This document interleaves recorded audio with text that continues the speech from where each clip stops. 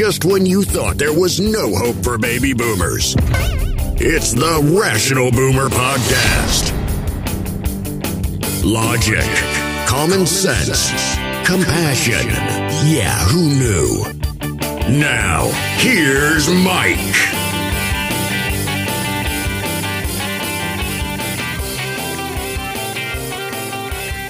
We are back on the Rational Boomer Podcast. Hopefully all is going well with you. Today is Thursday, and we got a lot to talk about. It's Wednesday. No, it's Thursday. That's when the show's going to run, for Wednesday. Christ's sake. John, Ed, let me do the fucking show, okay? You just nod your head and do what I tell you to do, for Christ's sake. We're recording it on Wednesday. You know that's not going to work. We recorded on Wednesday. For playback on Thursday. People are going to hear this on Thursday. Thanks. Anyway. So it's Thursday. It's Thursday. Do I have to fucking edit this shit out or what? I won't. People need to hear. People need the transparency. No, but you won't. But, they do. They do. And, yes. and we've got a lot to talk about. We've got the election, and we may have talked about that a little bit. But as I told you, coming into this election, I think the paradigm's going to shift with the Republican Party, the Democratic Party, and the country in general. So we're in a different place than we were prior to the election. And we know more about what's going on. We definitely got the Senate. You had to be pretty excited about that. The Democrats, anyway, got the Senate. Oh, yeah. And I think we both, we could go back and look, but we didn't get a blue wave per se, but we kind of did. If you really want to look at it, if you look at history of what happens in the midterms, we really did get a blue wave. We got the Senate without losing a single seat, picking up some. And well, you could say we lost one. It was one we didn't get, I guess you could say, was J.D. Vance, which, God, that rankles me that we didn't get that one. But also we pretty much kept the House, or at least kept enough of it that it's going to be difficult for them to do much. Yeah. But it's also going to be difficult for us to do much. So, it's still I think it wasn't a blue wave, but it was pretty good. Well, I think the big win here is that not only were people worried about the red wave or the red tsunami, but if you listen to the media and people in general, we're going to lose our democracy. The democracy is going to be gone if we don't win here. And those people aren't saying that anymore. Democracy isn't going to be lost because of what happened. I think anybody that thought there was going to be a literal blue wave was kidding themselves, because that just doesn't happen in the midterms. The fact is, what did happen never happens in the midterms. So we've got the best possible outcome we could hope for in the midterm elections. We've held the Senate, maybe expand the Senate, and the House we may lose, but only by a couple of seats. And that isn't enough for the Republicans to do fucking anything. Certainly not steal democracy. Well, what they're going to try to do maybe is just tie everything up for the next 2 years so that Biden can't do anything. They'll try to force votes on stuff that he's already done, probably without success. But they'll try to impeach Biden. They'll try to impeach this one, that one. They'll try to investigate this and that. Nobody's going to pay any attention to them, and it's going to be a wasted 2 years. That's one way to look at it. I was a little disappointed. I was expecting a blue wave, and I expected it because of the abortion question. I really did expect, even though it was midterms, that a lot of the especially rotten legislators, the ones who are out there saying no exceptions for rape, incest, or whatever, that they would lose, that women would rise up and say, no, no, no. You don't get to tell me what to do anymore, you rascal. And I only say rascal because I didn't want to say something worse. But motherfucker, motherfucker. Did you want to say motherfucker? Yeah, that's good. We'll go with that. I was disappointed, quite frankly, and I'm mostly who I'm disappointed in is suburban white women. These are the ones who didn't step up, and I don't understand that. Well, yeah, that is kind of weird. Again, we can tip our hats to women of color. They stepped up as they always do. But I want to go back to what you said, about they always talked about impeaching Biden, impeaching Merrick Garland, trying to do this, trying to crash the economy. I don't think any of that's going to happen. And here's why. You have two factions now in the Republican Party. You have the base, that the crazy ones like the Marjorie Taylor Greene or the Matt Gaetz, they're going to want to pull all that shit. But a large portion of the Republican Party is going to want to step away from that shit, which makes sense because they saw all that bullshit didn't work in the midterms. So they're trying to kind of rehabilitate their image, try to change what the Republican Party is. So I don't think they're going to get enough people on board to impeach anybody or crash the economy.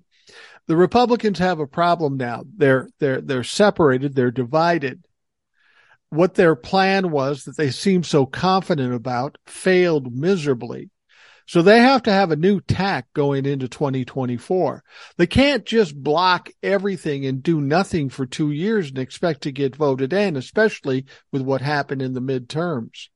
I think this is going to open up a little more cooperation and working between the relatively normal Republicans and the Democrats to get some things done. Because the Republicans need to get some work if they have any hope at all of having any viable candidate for president in 2024.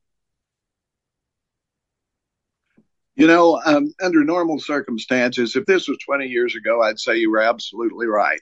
However, from what I have seen, in large part, the Republican you're describing no longer exists.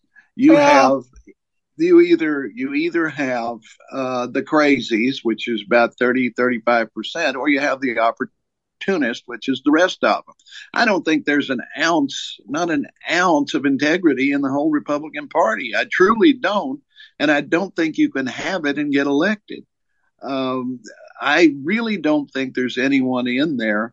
I mean, even Liz Cheney and Kinzinger, the other Kinzinger. Well, he's out now. He's out now. They're both out now. He's gone. Well, they will be after at the end of the year. These people still voted with Donald Trump almost all the time. Well, they did. Even during the committee hearings, they were still voting that way.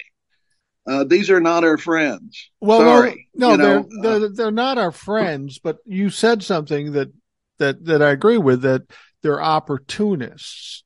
They can go one way 1 minute and they will switch in the middle of the stream if there's a better opportunity. And what I'm saying here is, while they may be the scum of the earth, they're not stupid. They saw what their little strategy did in the midterms, and it failed miserably. So we have many people stepping away from Donald Trump. They have to do something different. I don't know if it's done out of the goodness of their heart, or it just seems like an opportunity for them to get in good stead with the American people, because they're not in good stead with the American people right now. I'm not saying they're going to negotiate with the Democrats because they're good people. I think they're doing it because they need to separate themselves from Donald Trump. I mean, let's be honest. The people who sided with Donald Trump on the Republican side, the vast majority didn't believe a fucking thing Donald Trump believed. They just believed he would bring them votes and money. And now the midterms showed that's not going to happen. So they got to look for the next best thing to get votes and money. And that's to be as far away from Donald Trump. I'm not saying they're doing it out of for good reasons. I'm just saying they're doing whatever the fuck they have to do to get votes. Well, but do they? Look at it this way. I mean, a goodly portion of the worst ones walked back into office with no problem. A lot of them had to. I mean, like, for example, here, my representative had someone who ran against her, a Democrat, but he did not have a single commercial on the air. I saw no signs at all for him, nor did she have a commercial, nor did she have any signs out. And the reason was simple. She had an R next to her name. It was a midterm election. She knew she was going to win in a walk, so why bother? And that is the House of Representatives right now, as far as the Republicans go. Most of them are so gerrymandered. The districts they're in is so gerrymandered. The states they're in, the Democratic Party is so whipped. The National Party won't give them any money. They won't give them any organizing help. And it's stasis. I mean, the House of Representatives is not going to change unless there is some sort of major upheaval, and I don't know what it's going to take. Tennessee is not going to become a Democratic state tomorrow. Neither is most of these states. It's going to be this way. We're going to have this gridlock in the House. Now, the Senate, we did make a little bit of progress, but we're not invincible. You've still got Sinema and what's his face, the West Virginia guy, the quote conservative Democrats that can torpedo a lot of stuff, like the filibuster, like expanding the court, like doing a lot of the things that need to be done. Roe v. Wade is not going to be codified, and it's not going to be codified because we didn't take the House. And we didn't take the House because of gerrymandering and things that, unless the Democrats get off their ass and put some money into some of these races, they will never change. Well, let me ask you that. Well, first of all, if we get Raphael Warnock back in, that will cancel out Joe Manchin. Right. And as far as Christian Sinema, I think we might see a different Christian Sinema in the next 2 years. Christian Sinema is hated by the Democratic Party. Fucking hated by the Democratic Party. Ruben Gallegos is already set to run in a primary against her, who's sitting in the House of Representatives. He's ripping her apart. Something has to happen with Sinema if she hopes against hope that she's going to get voted in. She maybe have to be more malleable in the next 2 years. I don't know for sure, but she's not fucking safe. She is done. And with regards to the people that you're saying that are locked in and they don't have to change, they can continue to do this. Well, they're being initiated into the idea that people don't like abortion. People don't like shutting down the country. Those people that may be safe in their seats have to look a step farther. The focus is going to be on 2024 and the presidential election. And while they might be safe, any candidate they put up in 2024 won't be safe on a national level. Things have to change for the Republicans. Otherwise, they're going to be shut out of the presidential election every fucking time, which would be nice. But they have to change in order to fit. When was the last time they won one fairly? I can't even tell you. I guess it was Reagan, maybe George Bush the first. Yeah. It's been a while. Because George Bush not even sure about George Bush the first, if he won the popular vote. I'm not sure on that one. I know it was touch and go with Bush. I mean with W. But Trump certainly didn't win the popular vote, and so they really haven't won a presidential election in a long, long time. No, they haven't won a presidential election. And frankly, they were stupefied by the fact that all these millennials and Gen Z stepped up and stepped out and voted. They're upset about this. I mean, some people have even said, we should raise the voting age. Yeah. Well, how about we do that when we raise the age to buy an AR-15 from 18 to 21? You can't have one without the fucking other. You can't tell us these kids can't vote and then say, yeah, but you can carry a semi-automatic weapon into a school and do whatever the fuck you want. It's so ridiculous. And that, of course, isn't going to happen. They aren't going to raise the voting age. But I'm very proud to see the millennials and the Gen Z step up. They understand what's at stake here. You got a bunch of old white people deciding their future. And they ain't fucking having it. No, and I'm very pleased about that because, and I attribute this, and I think this is one reason that Republicans want to destroy public education, is I really do believe that these younger people, these younger voters, are the result of public education that put black kids, white kids, Asian kids, Puerto Rican kids, kids of all stripes together. They all became friends. They're not afraid of one another. They don't see each other as anything different. And, certain sections of the country, that's not true. But overall, I think it is. I think we're closer to that melting pot with the young people than we have ever been. And that's a really good thing.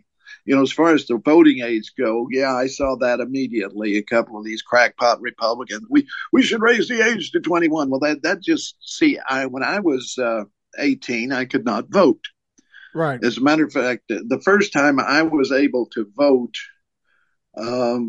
let's see, how old was I? Probably 23 or 24, because of the way my birthday falls. It falls like the day before Election Day. Oh. I couldn't vote at 18. I couldn't vote at 19. I couldn't vote at 20. And I just barely missed voting at 21. But anyway, the reason that we changed it was because we were sending all of these kids off to Vietnam at the age of 18, and they can't even vote. So everybody said that's not fair. If they're old enough to carry a gun for their country and get killed, they're old enough to vote.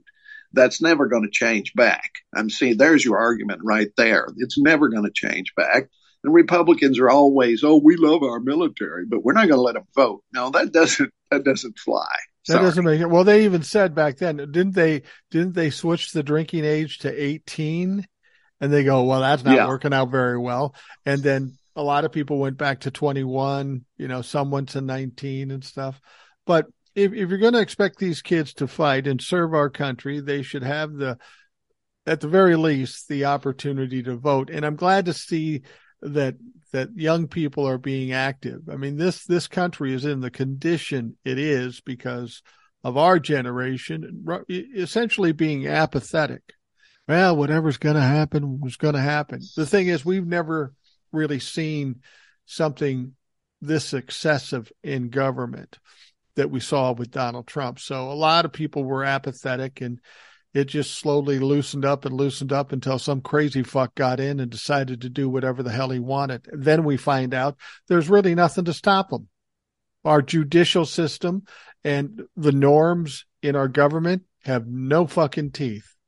One person decides to break the rules and everybody's standing there going like, what the fuck do we do now?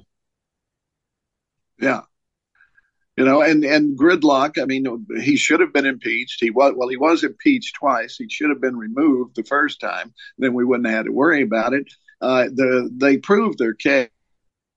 There was Russian collusion. He was involved. There's no doubt about it. But there were enough Republican senators that we could not get a conviction on him and could not have him removed. They were cowardly and party focused, not country focused. And there you have it. We thought that we had something that we could deal with guys like this. Turns out you're right. We didn't, because like I said before, there is no integrity in the Republican Party, period. No, there isn't. Not in the Senate, not in the House. Now, of course, Donald Trump had put on his little dog and pony show down at Mar-a-Lago and decided to announce he's running for president. Interesting thing about this announcement, this is the absolute earliest any candidate has announced to run for the presidency in the history of this country, 2 years in advance. And most people don't announce 2 years in advance because a lot of things change in 2 years. And as Donald Trump has said of other people, I'm going to say Donald Trump's going to be going through some things. I don't think he's going to be available in 2024. And while the Democrats may be happy about it, I happen to think that the Republicans are even happier about that prospect. Well, I would agree with you 1,000%. Probably the guy that's most happy about it is Ron DeSantis, because in contrast, he's going to get a lot more attention than he would have otherwise, because he hasn't announced, but everybody has announced for him. Right, so to speak. We have senators saying he's the leader of the Republican Party now just because he won an election, which is stupid. but they're saying it, and that's where they're focused. Now, we all know why he's doing it. He's thinking that somehow or other he can twist it into something where they can't charge him because he's running for president. Well, Right. that doesn't work. I don't know if he hasn't figured that out yet, or he's just shooting blind because he's got nothing else. I'm not sure. I think that's it. I think I think he knows, people around him know it's not going to work, but what else does he have? He's just trying to do something to confuse the narrative so he can find some space to create some chaos. But it's a long shot for him. He even knows that. Yeah, and the other thing was, I think he was caught by surprise. I think he really was expecting a red wave. He really was expecting, because everybody was saying it, here it comes, Yeah. And he's going, great, I'll announce and I can take credit for it. Right. Exactly. Well, it exactly. turns out it didn't happen, and he's got nothing to take credit for. But a lot of his people were telling him, don't do it, you're going to lose Georgia for us. But he goes ahead because he's Donald Trump. That's not going to win him a lot of friends. Yeah, I mean, I was talking about it on the podcast yesterday. He thought there was going to be a red wave, and then a few days later would be able to announce as this conquering hero and take all the credit for it. And he'd stir everything up and the indictment wouldn't come. I mean, he had delusions of grandeur in his mind. But when there was no red wave, any normal person would say, yeah, this is probably embarrassing for me to go up and announce that I'm running for president. So maybe I won't do that. But those are the times that Donald Trump says, fuck it, I'm doing it. I'm going to double down. I'm better than this. I'm better than everybody. So we're just going to let it fly. And it turned out that announcement was pretty lackluster. They made him stay on script, which is always bad news for Donald Trump. He's used to going off script, ranting and raving and looking like an idiot. I mean, that's not to say he didn't look like an idiot when he did the announcement, but Donald Trump is trying too hard and it's not fucking working. Yeah. And the funny thing was, well, there was a lot funny about it, but he rambled on anyway for way too long for that sort of thing. He managed to tell at least 5 blatant lies, which were easily fact-checked, and most people fact-checked him right afterward. None of the networks carried it except, I don't know, did Fox carry it? I don't even think they carried it. But Fox carried it. Fox carried it, but cut it off early because it was fucking boring. Exactly. Okay. Well, my favorite thing of all of this was the New York Post, which is a Murdoch newspaper this morning, had a banner at the bottom that said, Florida man makes announcement. See page 26. Which is perfect. That is perfect. Because we know Donald Trump reads the New York Post, and that's basically Rupert Murdoch saying, Donald, I don't really like you like that anymore. They've bailed. Fox News, Rupert Murdoch have bailed on him. Yeah, we're breaking up. Rupert Murdoch has even said that if Donald Trump runs, he'd even probably support a Democrat. So he's lost Fox News, New York Post, and all of Rupert Murdoch's kingdom of fucking media. And that's the thing. People are stepping away from him. He's trying to Donald Trump is right now kind of like that guy who was going out with this girl, and the girl breaks up with him, but the guy still keeps trying hard, buying her gifts, calling her all the time, and they're going, fuck, just leave me alone.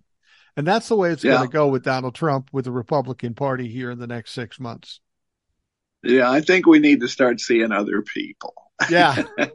It's not you, it's me. It's me. Yes. It's me. It's actually it is. It is actually you.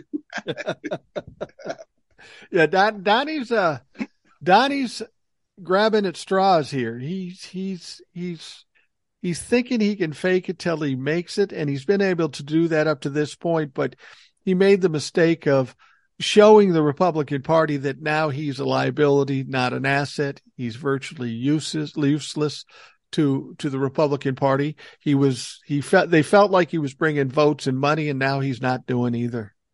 And if he's not doing either, there is no loyalty among thieves, so they'll kick him to the curb, which is pretty much what they've done. Well, I had a low moment this morning, and I need you to talk me out of it. Okay. Okay. Because I'm looking and I'm seeing, okay, well, we took the Senate. That's great. Right. But and it looks like we might even have a little extra there so that, we can pretty much do what we want to in the Senate. But with the House, we're not going to get shit done. We're not going to codify Roe v. Wade. We're not going to do, the other things we wanted to do, probably. And I got to thinking, what if the oligarchs, the people that really run the country, maybe they do this on purpose. Maybe they let us win a little bit.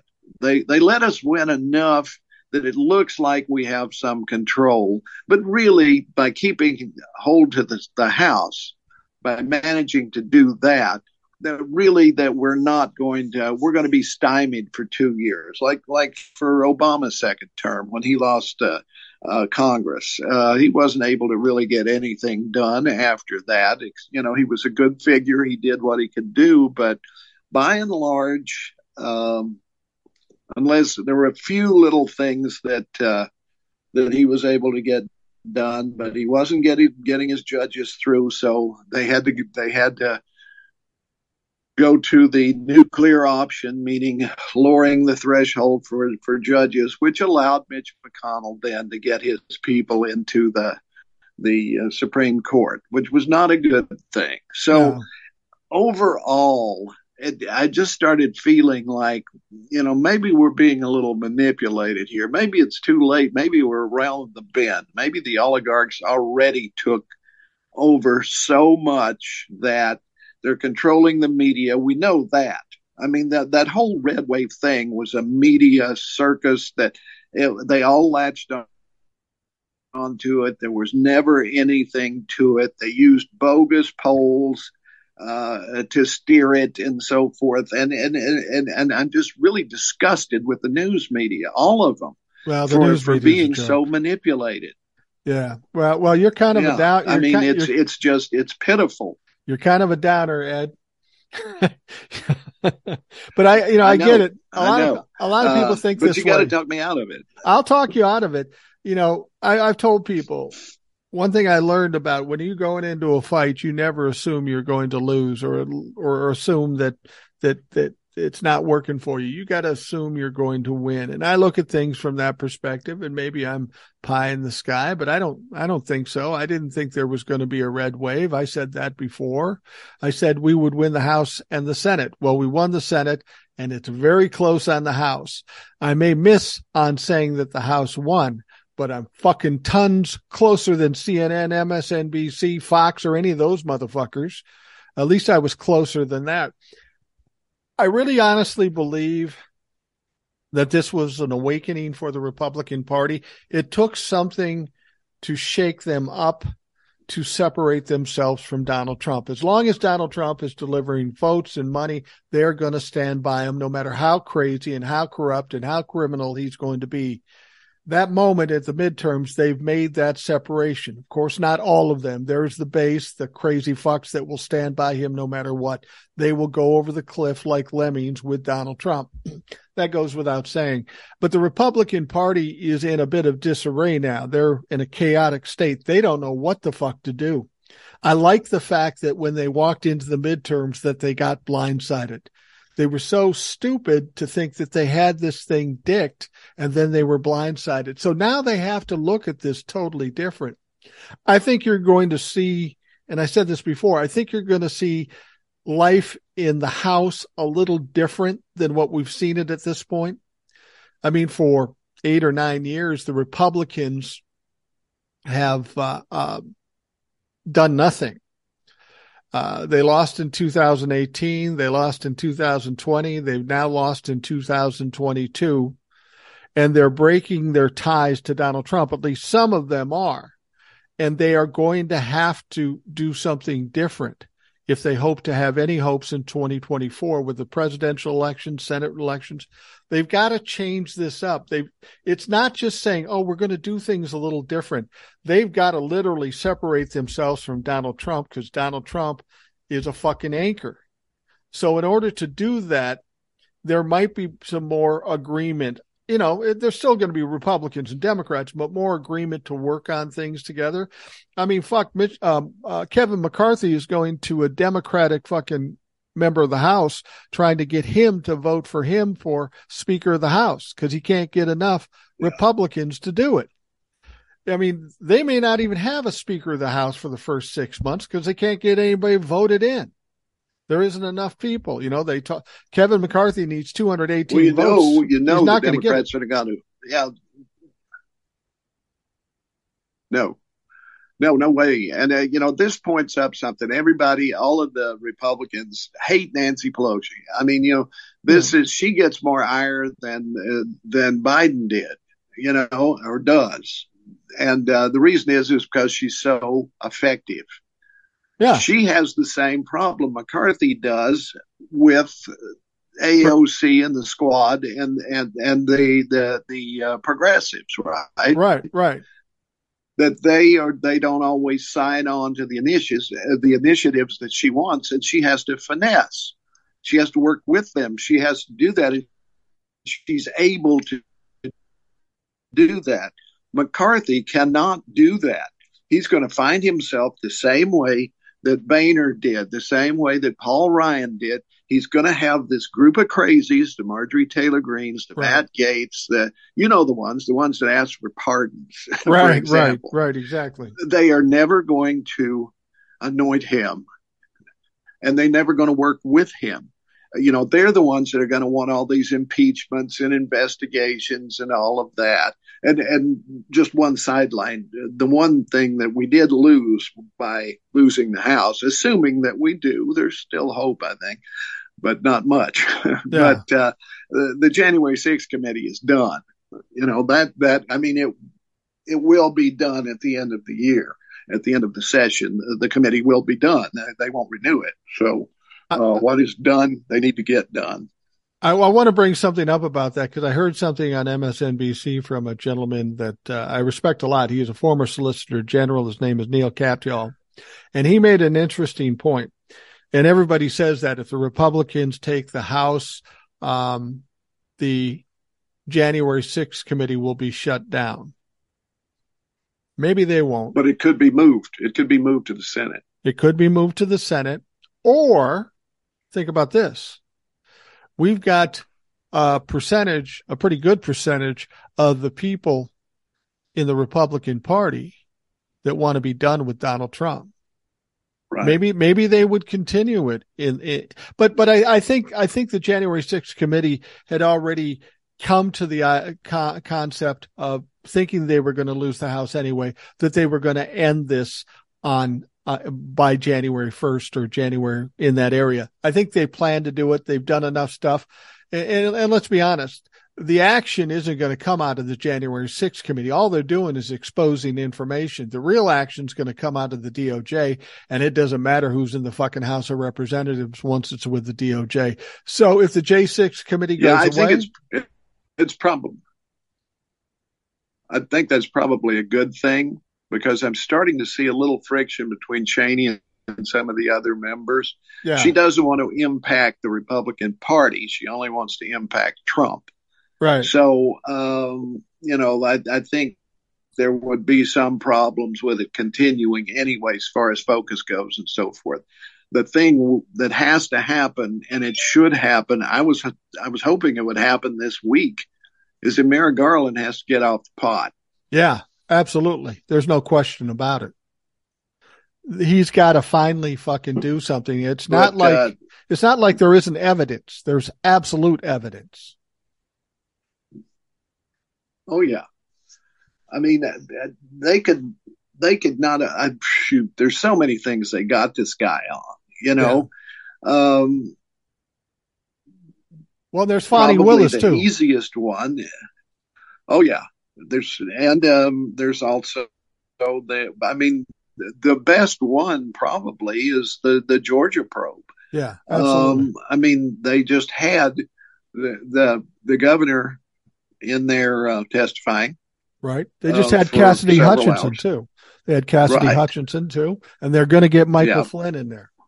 Yeah.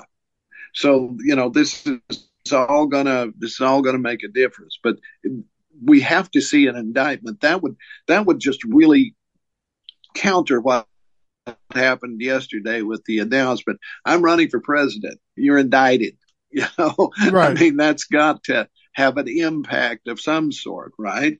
Because then the Republicans have to either rally to him or they have to rally away from him. Right. Which you Right. think they're going to do?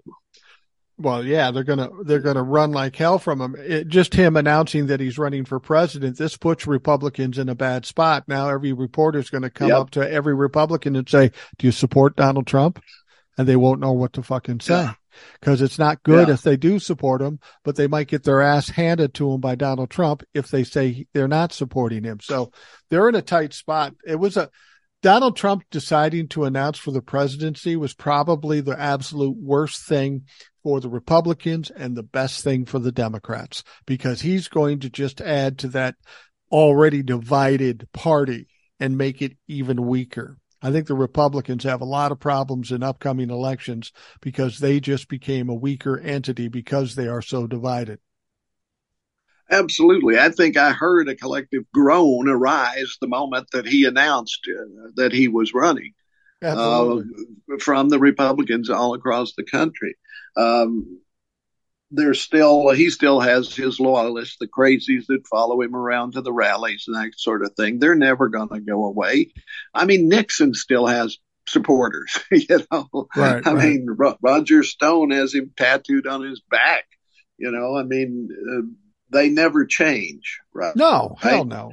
They just, so, but if Trump is indicted, they have to choose. They have to say, this is terrible, this is awful, it shouldn't be happening, or, well, we'll see what happens. Well, Make your choice. one of the other things I hear a lot, and see what you think about this. Everybody's worried about Ron DeSantis now. Trump too. He's going to run for president. He'll win the presidency. And I don't see that happening. I mean, if you're going to tell me that the midterms happened solely because of Donald Trump, and now Ron DeSantis is picking up the mantle and he'll win in place of Donald Trump because he's a fresher, better liked candidate. I don't buy that because I don't think the midterms were lost by the Republicans solely because of Donald Trump. I mean, ultimately he was responsible, but I think overturning Roe v. Wade, marginalizing LGBTQ, burning books, fucking saying you're going to take away Social Security and all this shit. I think that had as much to do with it. And while Ron DeSantis might be a fresher version of Donald Trump, he supports all that shit, and that's not going to win him election. Midterms prove that. Oh, absolutely. And the Republicans have painted themselves into the corner of please your base or please everybody else. Right. I mean, and by their base, I don't mean the crazies who run around with flags and that kind of crap. Their base is really corporate. The people who give them the money to pay for the ads and all of that. Once they turn away, when they look at a Republican Party and say, well, we agree with all of what you're doing, but you can't win. We'll take our chances with Democrats. We'll fund a bunch of them and see if we can't finesse stuff. It's harder to work with Democrats, but you guys ain't going to be able to do anything. I mean, Ron DeSantis is not that much different than Trump. He's very unlikable. He's one of these, they want to be the strong man thing, right? Right. And that's where he is. He's antagonizing Disney. He's antagonizing all of the people that he feels are marginal. LGBTQ, anybody who doesn't have a lot of power. Those are going to be the people that he goes after and so forth. But that's the same thing that ripped Trump. Right. I mean, it was the young people going, no, we don't believe that crap. They don't believe it for DeSantis any more than they do for Trump. The Republicans, and if we jump back to the election against Biden, by the midsummer, the real polls, the ones that people like McConnell and others pay attention to, that are done by serious pollsters, not these Right. push poll morons, they were saying Donald Trump's going to lose. I mean, Mitch McConnell knew by August that Donald Trump didn't have a chance in hell. So did Donald Trump. That's why he kept saying, "Could you believe I'm losing to this moron?" You know, I mean, They knew he was going to, and that's why he made all these plans to try to hold on, right? Because he knew he was going to lose, and he was going to lose for one reason: people didn't like him, and they still don't. Yeah. Most Americans do not like Donald Trump. They may have, like I have a relative who says, I can't stand him, but he's good for me because of the economic strata that he's in, right? He got a big tax cut. You know, you and I didn't. Right. And that doesn't even make sense. I mean, as much as it may be good for you, you got to see what's good for the country. And if it destroys the country and you have a small gain up front, you got to have enough foresight to see what is the better choice. But it's amazing to me, even people with less money than you and I are supporting these fucks. I sat down with a former partner of mine and his brother and his staff and stuff, and we didn't talk much about politics because they know me. And they know as once you whip this fucker up, it's not going to be pleasant. So they really didn't do it. But I walk in there and he's got this on his desk. He's got Donald Trump's Art of the Deal books posted prominently. And I said to him, I said, do you have any books that Donald Trump actually wrote? What do you mean? I go, you didn't write that fucking book. The guy who wrote it is out speaking against him. He says, we don't need to talk about Trump. And I said, I don't need to talk about Trump. I can't imagine somebody who I know is a reasonable amount of intelligence hasn't seen all that's come to pass and not made a different decision on Donald Trump. I said, this might explain why we are no longer partners. Some of our choices aren't exactly the best. And, fortunately, I know him well enough so I can give him shit like that. But it's just amazing to me that people can still follow this fucking clown after disaster after disaster after failure after failure. I tell you what, we're going to take a quick break and we will be right back.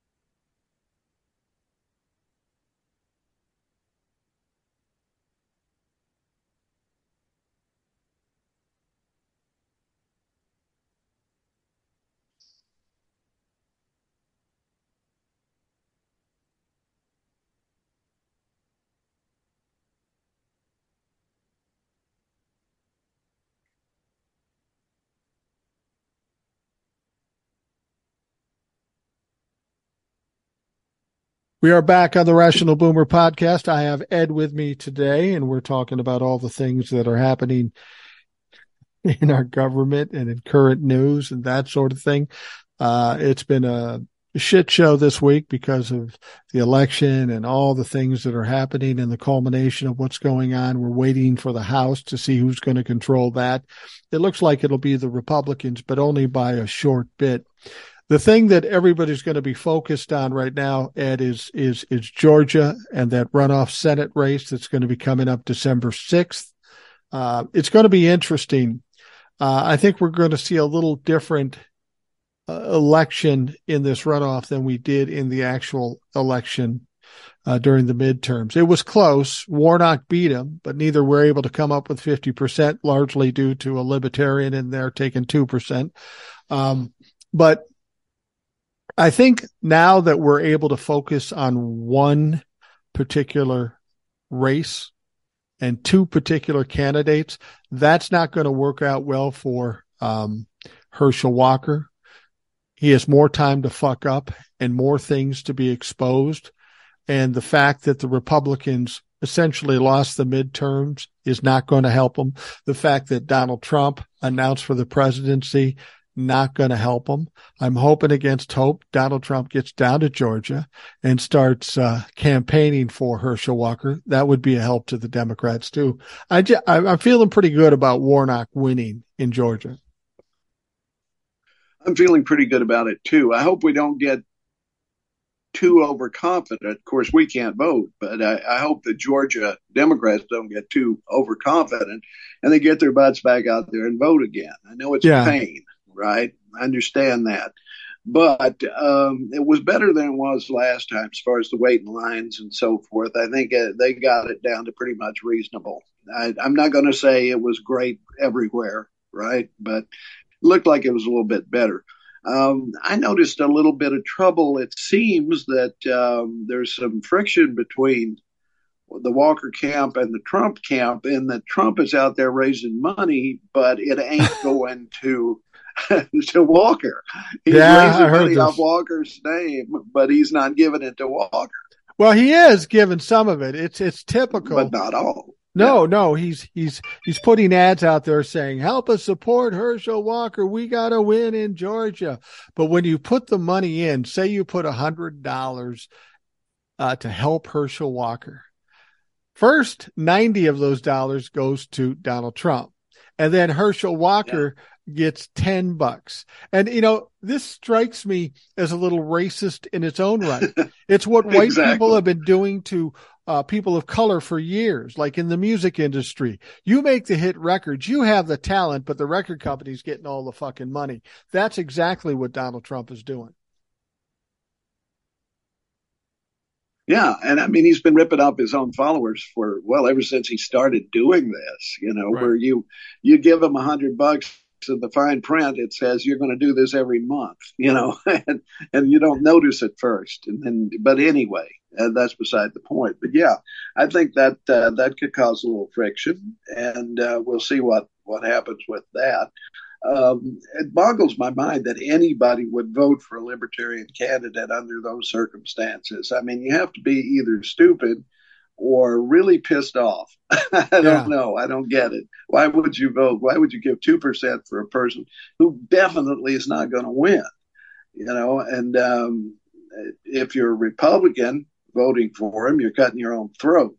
Right. So I don't know. I don't get it. But whatever it takes for Warnock to win, I'm for. Whatever it takes for Walker to lose, I'm for that too. Absolutely. Well, I just see a news report here. I assume this was going to happen. It says Mitch McConnell will remain Senate GOP leader, fending off a challenge by Rick Scott amid divisions within the party and disappointing midterms.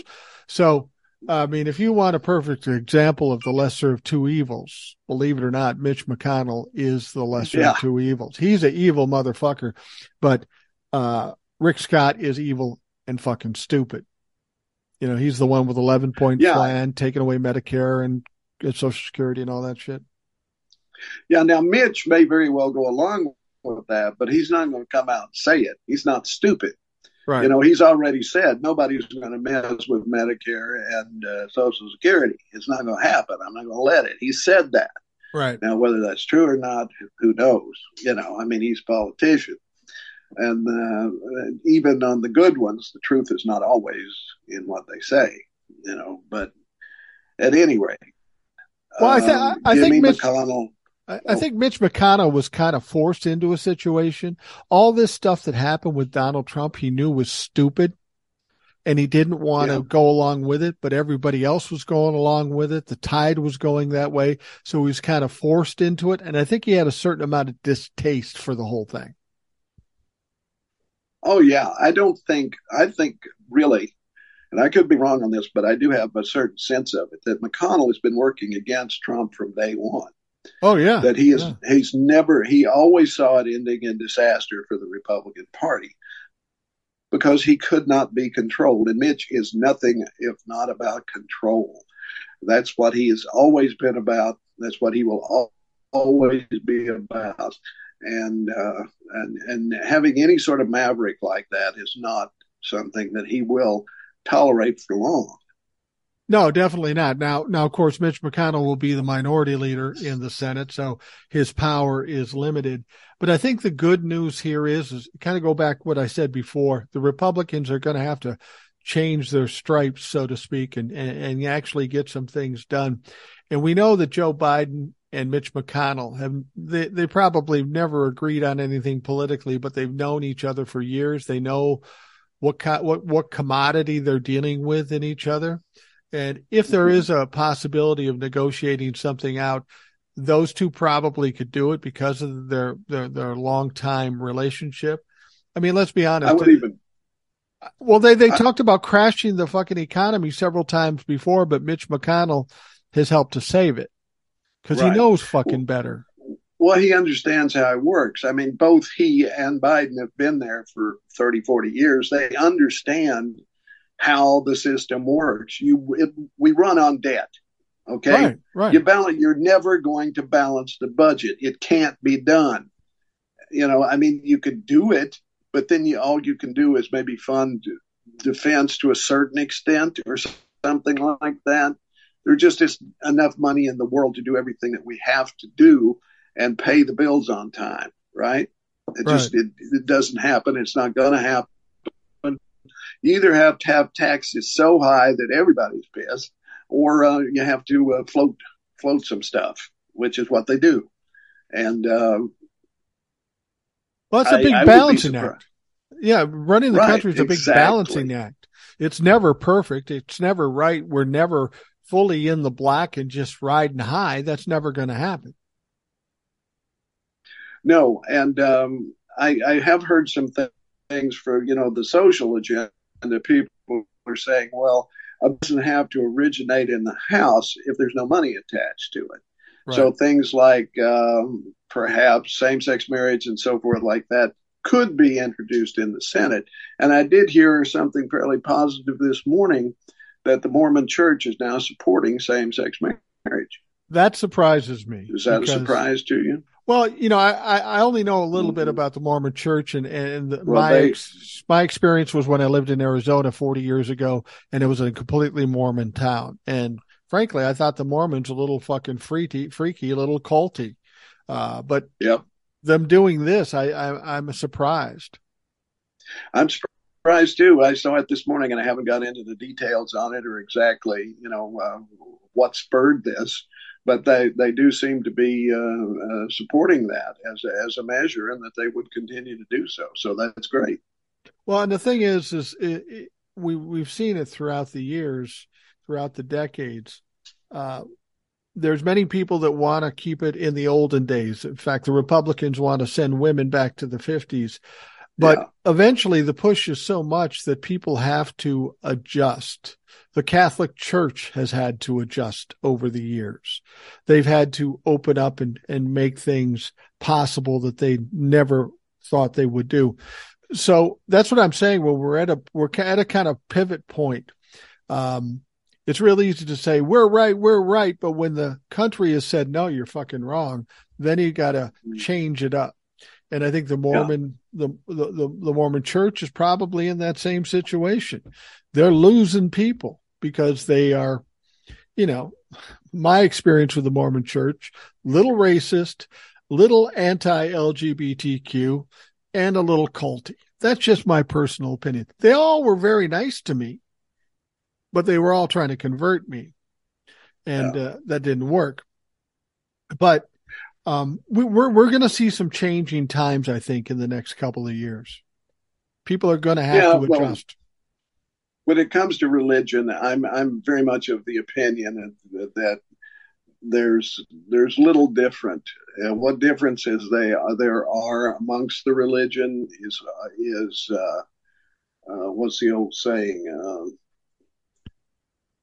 Well, let's just put it this way: there's not much difference. I mean, they tend to be. Well, if you put the Catholics and the Mormons together, and I don't mean this as a put down for either side, they are similar in some respects. I mean, I think Mormons are more extreme and more openly racist to some extent, but they both have the same.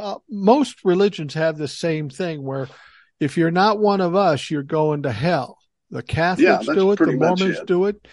All kinds of religions do that. And that's the troubling thing. It's like, if you aren't in our group, you're nobody.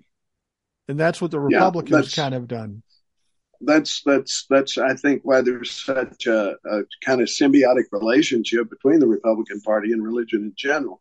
And the phrase I was looking for, the difference is in degree, not in kind, meaning Right. they're all pretty much the same, but some are more intense about it than others in certain ways. They all subjugate women to a certain degree. Christian, right. Muslim, you name it.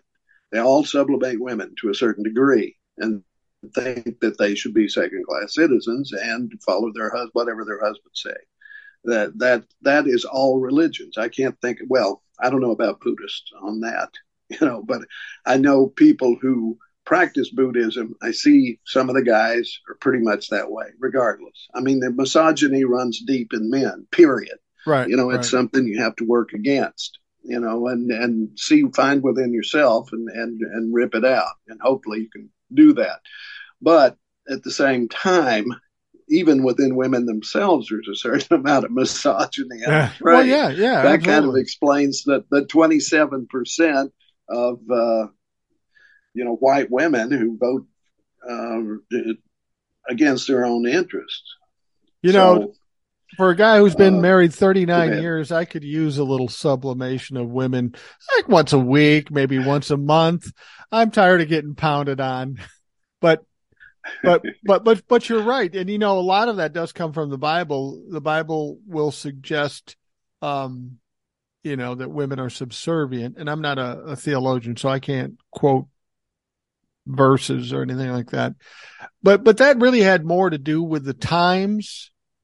And it had more. It's cultural, it's cultural, period. Right. In all of it, it's cultural. I mean, the root of the three major religions, Western religions, of course, the three major religions, Christianity and Judaism and Muslim, they all come from the same source, and they're all misogynistic. Sorry, they are. It goes back to Adam and Eve, blaming Eve for the whole thing. And these are symbols, not real people, by the way. But I mean, Eve and Pandora, and there's 1,000 other myths where the woman always takes the fall.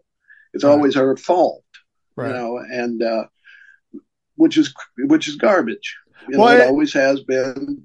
And it's just not realistic. With my wife, she's never at fault.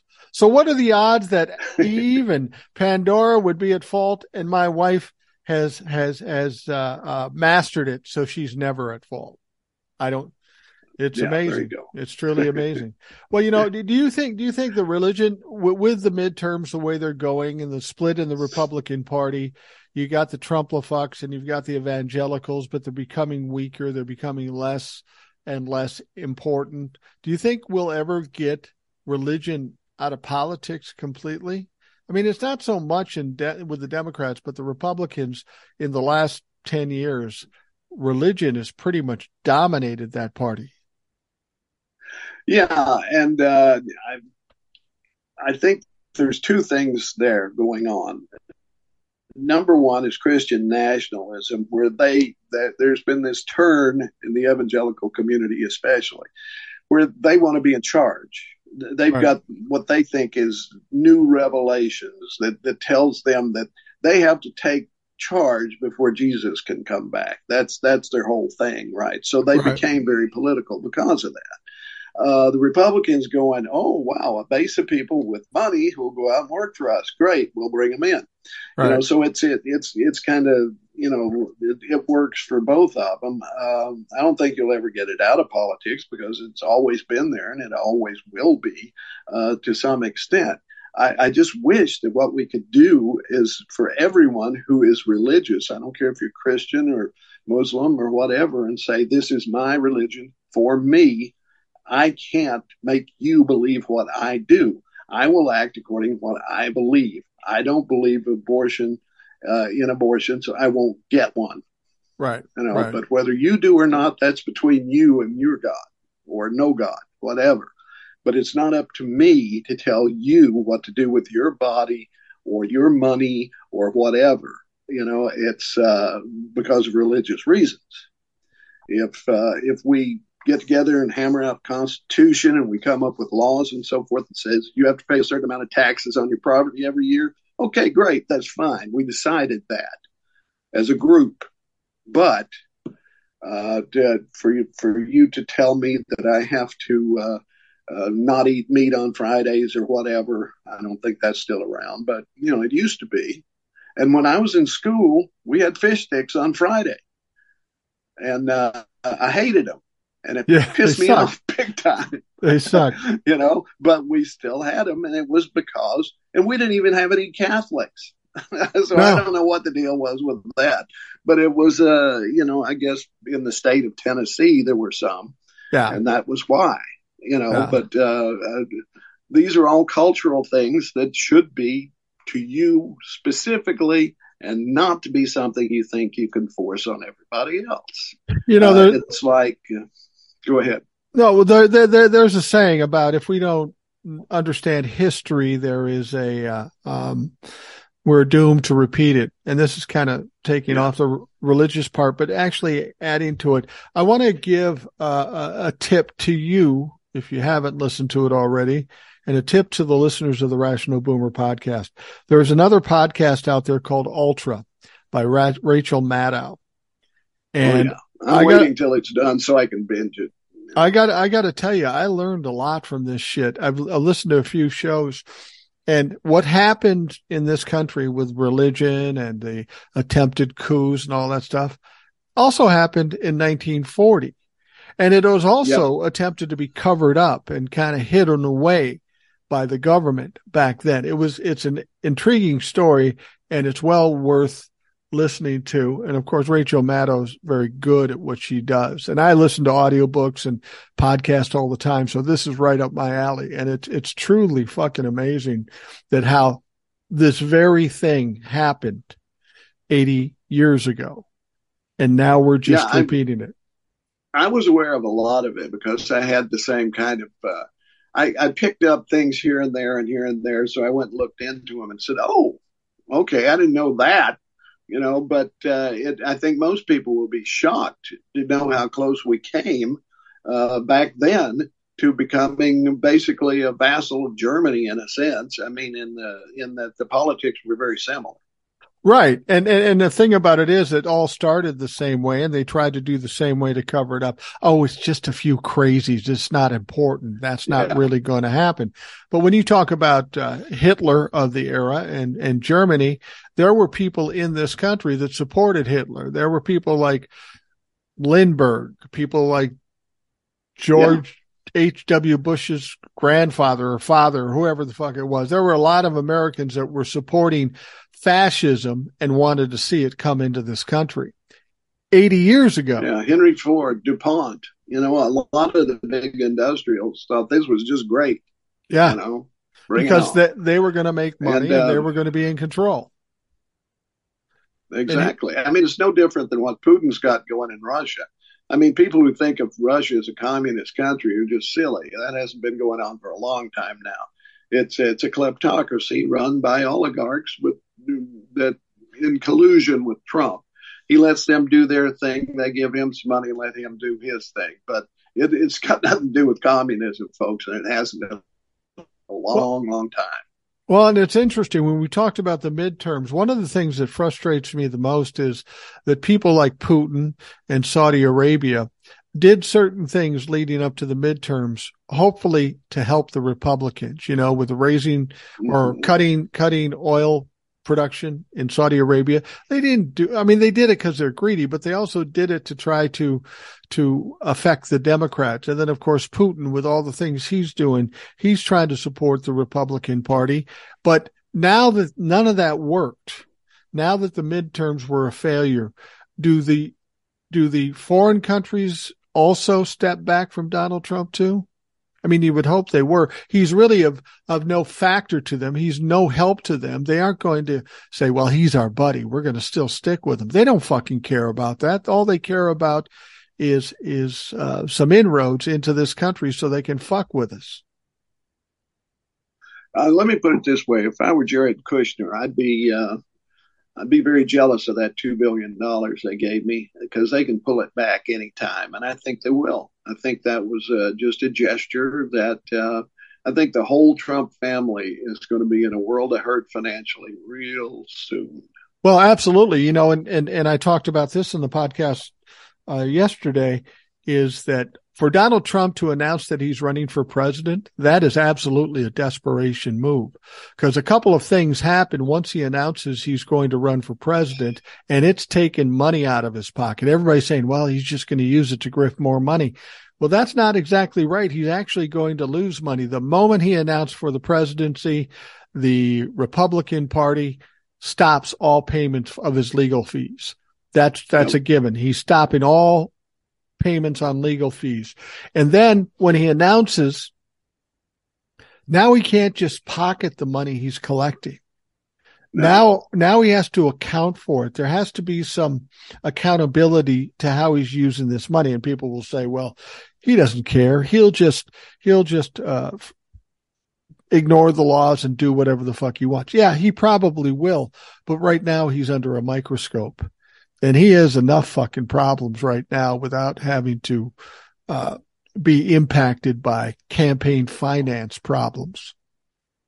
Yeah, this is absolutely true. I did see he has a new hotel going up in the United Arab Emirates, I believe. Oh, really? Yeah. So there's something still going on there, but I think they'll all dump him. I think if Putin hasn't already, he certainly will, unless he really does have the P tape or whatever. He has enough influence that he could make Donald fall on his sword or something for him. I don't know. I guess we'll have to wait and see where that goes. But it wouldn't be surprising if he loses influence here, he loses it everywhere. Yeah. And I think that's ultimately where it's going to be. Donald Trump will just kind of fade away. The other thing is people keep worried about running for president in 2024. I think that would be the absolute coolest thing he could do. If he could get the nomination, cool, because the Democrats will kick his ass. Right. But if he decides to run as an independent, even better. Weaken the Republican. That's like giving it to the Democrats. But people keep talking about this, and I just don't see him being in a position to run. He's going to get indicted for something, and that's going to preclude him from ever running for any office, likely. I mean, that's got to be first and foremost in the DOJ's mindset, or Fani Willis, is that we got to get him for something. But at the very least, we got to make sure he can't run for election again. And I got to think that's on the table. But Eugene Debs back in the 30s ran for president from prison. So, he could still do that. There's nothing that could keep you from doing it. But at the same time, my dream would be an independent candidacy for Donald Trump. I mean, that would automatically torpedo the Republicans and him. And the Democrat would walk in. We could put up anybody we wanted to, and they would just walk in, quite frankly. And people, Democrats particularly, are worried, well, if he runs, he could win, and then we're fucked. No. Well, let's look. He's only won one race technically, and that's 2016, but he lost the popular vote. He lost in 2018, that election he was tied to with the midterms there. Those midterms, yeah. He lost in 2020 by 7 million votes, and in 2022, his influence on the Republican Party cost them their red wave and any sense of power at all. Donald Trump has won one race in his life and has lost every fucking other one of them. He's not a strong candidate. He's not somebody that you want to fucking have on your side because he has no value. Exactly. So I think he's pretty much spent. And the other thing is, I don't think he'll be around. I don't either. In 2 years. I do think that he will just not make it physically. As I do, but I think you're going to see a big change in the political landscape because I think we're going to lose several people. I think Chuck Grassley is iffy. I think McConnell is iffy. Yeah. And there are others. Simply, I've seen what happens to people in a couple of years when they get to be our age, and it's not pretty. No. I mean, it can happen quickly, especially if you live on Big Macs and Kentucky Fried Chicken. Yeah, no shit. No shit. Well, there's another guy. There's a Democrat. What's his name? He just recently got sick. And he, if you see him talk, he's a well-known Democrat, I think, in the House. Mm-hmm. But yeah, we've got a lot of old white guys in here. And two things are going to happen. They're going to die off or become incapacitated. And with the millennials and the Gen Xers, there's going to be a natural, what do they call it? I want to say degradation, but that's not it. These people are going to die off, the Gen Zs and the transition. Millennials. Yeah. Well, yeah. There'll be a transition, or whatever. And that will change our politics completely. And thank God for that. The young people will take over, and we old people will just be sitting there going, well, back in our fucking day, we tried to mount a coup. Yeah. A new paradigm will emerge. Absolutely. Believe me, because there are certain, I don't know if you want to call them truths or something, that it seems like our generation, and I include you in my generation, even though I'm a bit older, that we hold, even if we don't know that we have them, they're there, that the younger generation does not have. Right. And it's like dial phones. I mean, it's what was natural to us is not natural to them. And we forget that they have never known certain things that were just very instructive to us, that we still hold dear, whether we know it or not. Those will change, and we will scream about it like a stuck pig, but it's something that needs to happen. It's their world now, not ours. We're hanging on by our fingernails. And the most that we should hope for is a nice, quiet retirement. And that's what I was hoping for. And it pisses me off that I still have to be engaged in this crap. Well, I've told people that before. It's nice to want to be rich and have famous and have all this stuff. But I got to tell you, there's a lot to be said for still doing things and keeping yourself active and keeping your mind active. But like I say, I went and saw this partner of mine. He's 61. I'm 62. And I'm watching him doing some of the stuff I used to do. And I'm sitting in his office and he's bouncing around, doing a call here, doing a video conference there, trying to package this shit up. He's got people working for him. And I'm going, wow, man, I'm just getting tired just watching you. It's not that I haven't done that kind of stuff, but I have no interest in doing it. I'm perfectly happy just taking it easy, getting up when I get up, go to bed when I go to bed, and getting out of the rat race a little bit. And I said, when are you going to fucking retire? And exactly. And he doesn't know. He doesn't know. And many people won't be able to. We're quite lucky. You especially. You got out young. Yeah. I was thinking about it the other morning. I'm making coffee, and I was thinking, geez, a few years ago, I'd have been at work for 3 hours already. Wow. I can't even imagine that. Because what I do, I put a fair amount of time into doing the TikToks and the podcasts and stuff like that, but it's all stuff I like to do. It's stuff I want to do. So it doesn't really bother me. Granted, I don't make a lot of money doing it, but fortunately with the way things worked out, I'm comfortable and I don't really have to worry about it. But these younger kids, they're coming into a world that's going to be totally different. I look at my granddaughter. She's 2.5 years old. She was born in the middle of COVID. Yeah. She did, for the first 2 years of her life, she didn't know a world without COVID. But what she's going to grow up into is so dramatically different than what we experienced. We can't even imagine what's going to be important or what's going to be working in our government or not working in our government by the time she comes of age. Yeah, well, I've been working on this series I want to do, either as TikTok or something like that, about the history that I've observed, because history is not in history books. I mean, that's what the winners get to write down.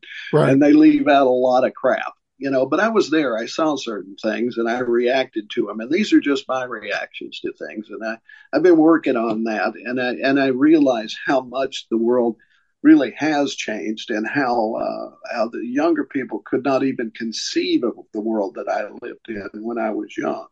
And how great it was for some people and how awful it was for others. And the different things, the way we do things differently now. Some are better, some are worse, but things change so much. And without that background, see, we lose that.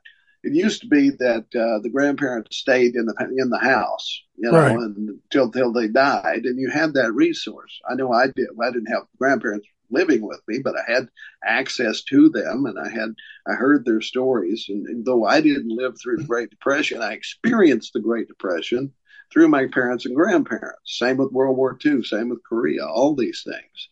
And then, I came along for Sputnik and the Cold War in the 60s, and the civil rights movement and the anti-war movement, and how the music changed and all of that. It all comes together into something that the next generation really can't understand, especially if they're 2 generations away. Right. Maybe there's a little bleed over between, and even between me and you, there's probably some, and between me and my wife, because my wife's around your age. Right. So right. There's so much different there that it's a wonder that we can even function as a society because things change so rapidly now. One of the most valuable things I own, I don't use on a day-to-day basis. And it amazes me when I look back to I don't know, it was probably my 30s. It amazes me that I would have this much foresight, but in retrospect, I'm glad. I had a grandfather who I was very close to. In fact, we're similar in a lot of ways now as I get older. And when he was young, he was similar personality to mine. But he was born in 1911. Okay. Yeah. He died in about 2003. So he was 92 years old. When he was just about 90, he was very sharp, good communicator. In fact, at one point, I think he wanted to be in radio, but he ended up being a printer. But I sat down with him for 2 hours and I interviewed him. And I have the interview on a CD of all things, but, I interviewed him, and What's the reason, that? the reason I interviewed him was because, I wanted to get a sense of his take on various parts of history. Like you say, he was there during the Depression. He was there during World War II. He was in Minnesota. Now, because the business he was in and he had 2 kids, he didn't serve in the military. My other grandfather did. I didn't do an interview with him, and I wish I had, because he was very entertaining. But I thought it would be interesting that a grandchild of mine, and I have one now, would be able to listen to a great grandfather talk about times in history from a real perspective, how it affected them, and they could listen to somebody who's actually a blood relative to them. So I'm looking forward to that time to give that to my granddaughter, because she's a smart kid. I know that already at 2. And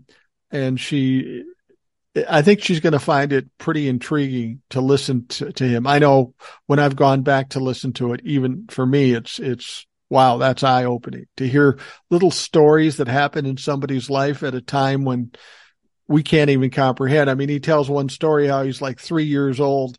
He's standing outside his house. It's on Lyndale Avenue in South Minneapolis.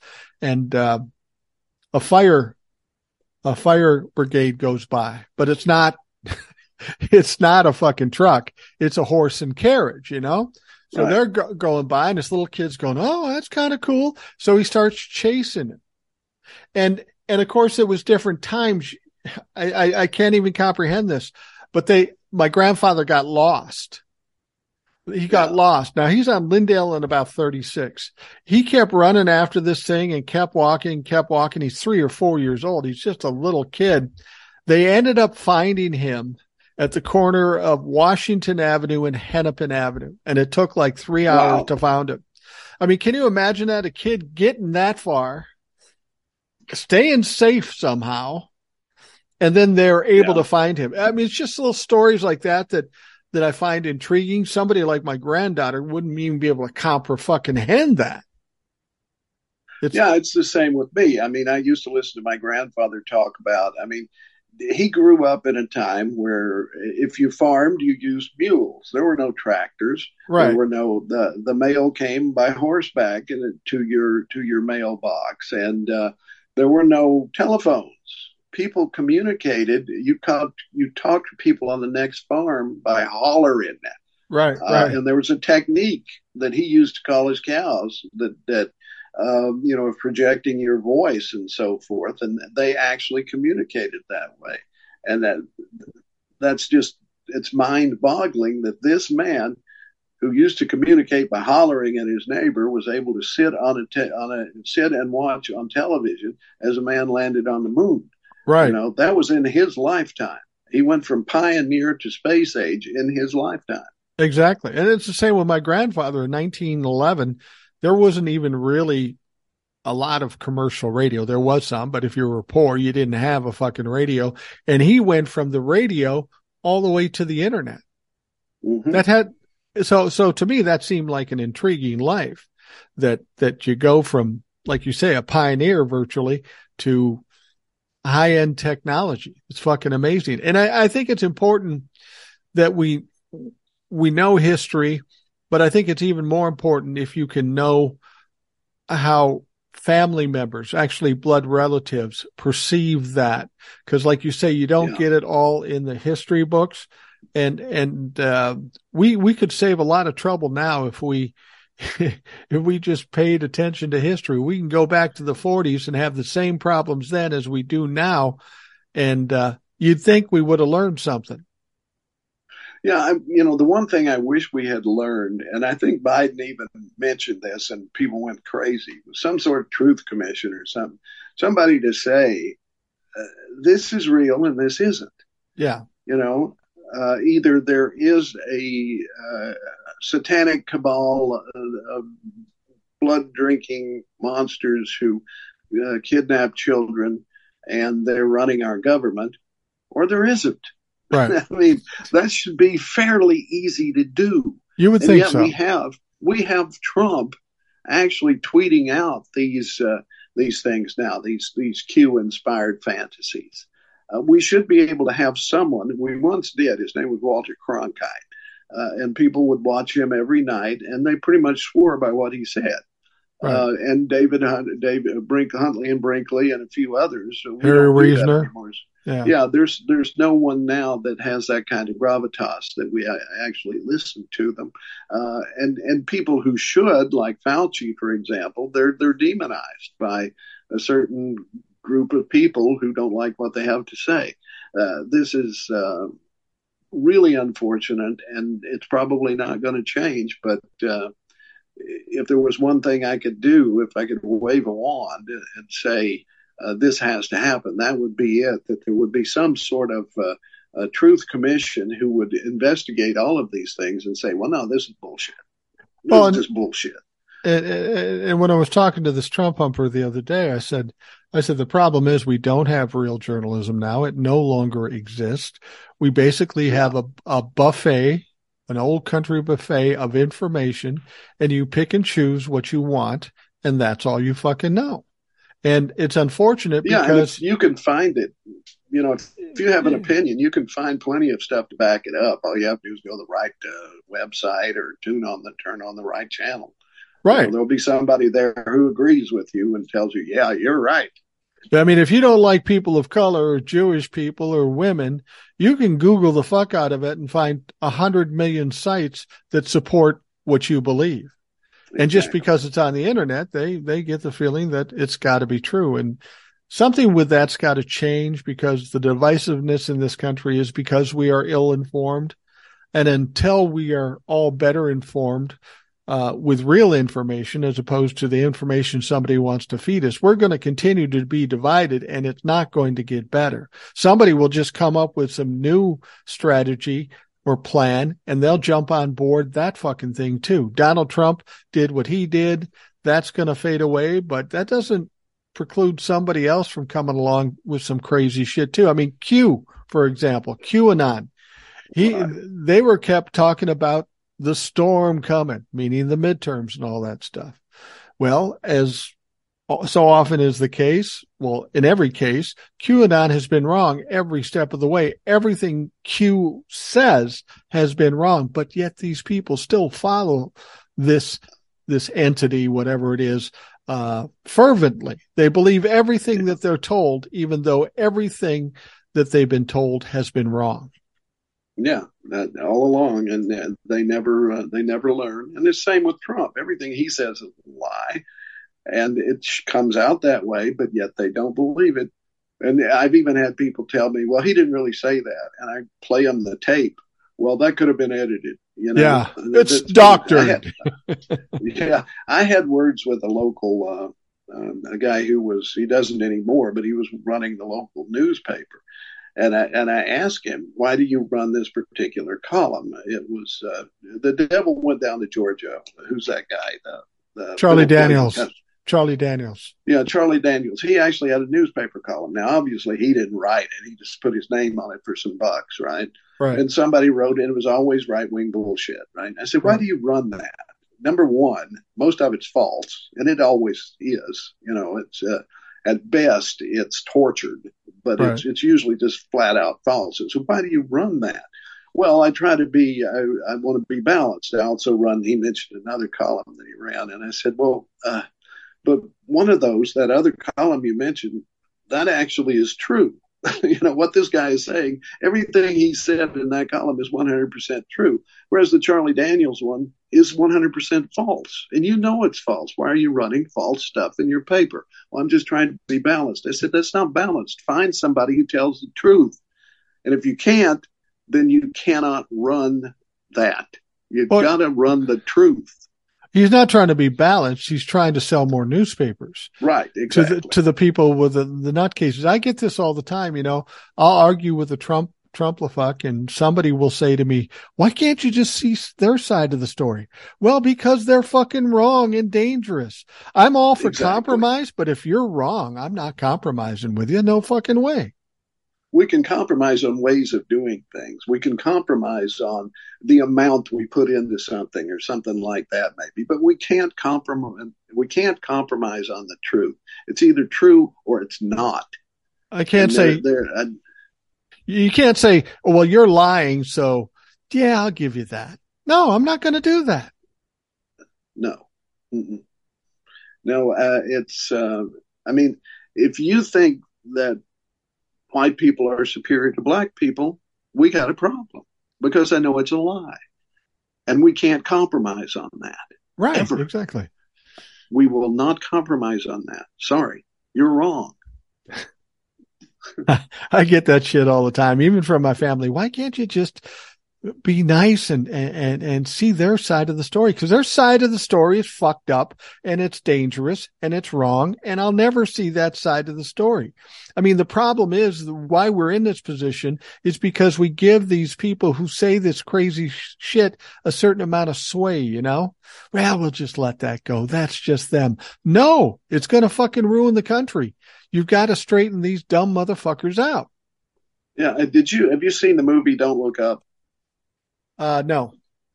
Okay, I recommend that you do. Actually, I did. Yeah, you're right. I did. That's the Leonardo DiCaprio. Yeah, right. You know, the asteroid's coming. You know, and anyway, if you haven't seen it, it's too long and it's not as funny as it should be, but it's all right, right? Yeah. But this is the thing. You can't. There are certain things you just can't compromise on, and climate change is one of them.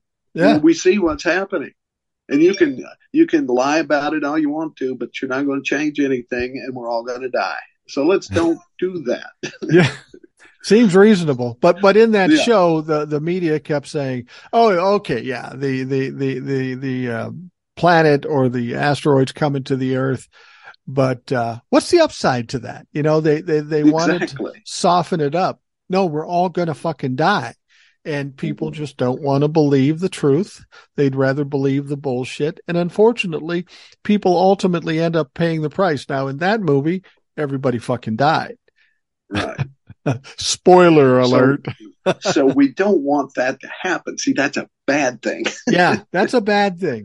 We don't want the whole world to cease to exist. All right. Well, we're running late here. I appreciate you coming, Ed. I know you got other shit to do. I don't. I'm good. I'm wide open. We could go another 2 hours. I'd be fine. But I know it's I gotta do some other stuff here. But it's like I've arrived at the place in life where I can say, and I don't remember who said this, but I'm stealing it. Sometimes I sits and thinks, and sometimes I just sits. Yep. Me too. Well, Ed, thank you very much for coming in. For the folks listening, I appreciate you taking the time to do that and listen. I hope you have a great day, and we will talk to you again tomorrow. Thanks for listening to the Rational Boomer Podcast. Don't forget to subscribe so you don't miss an episode. We'll see you next time.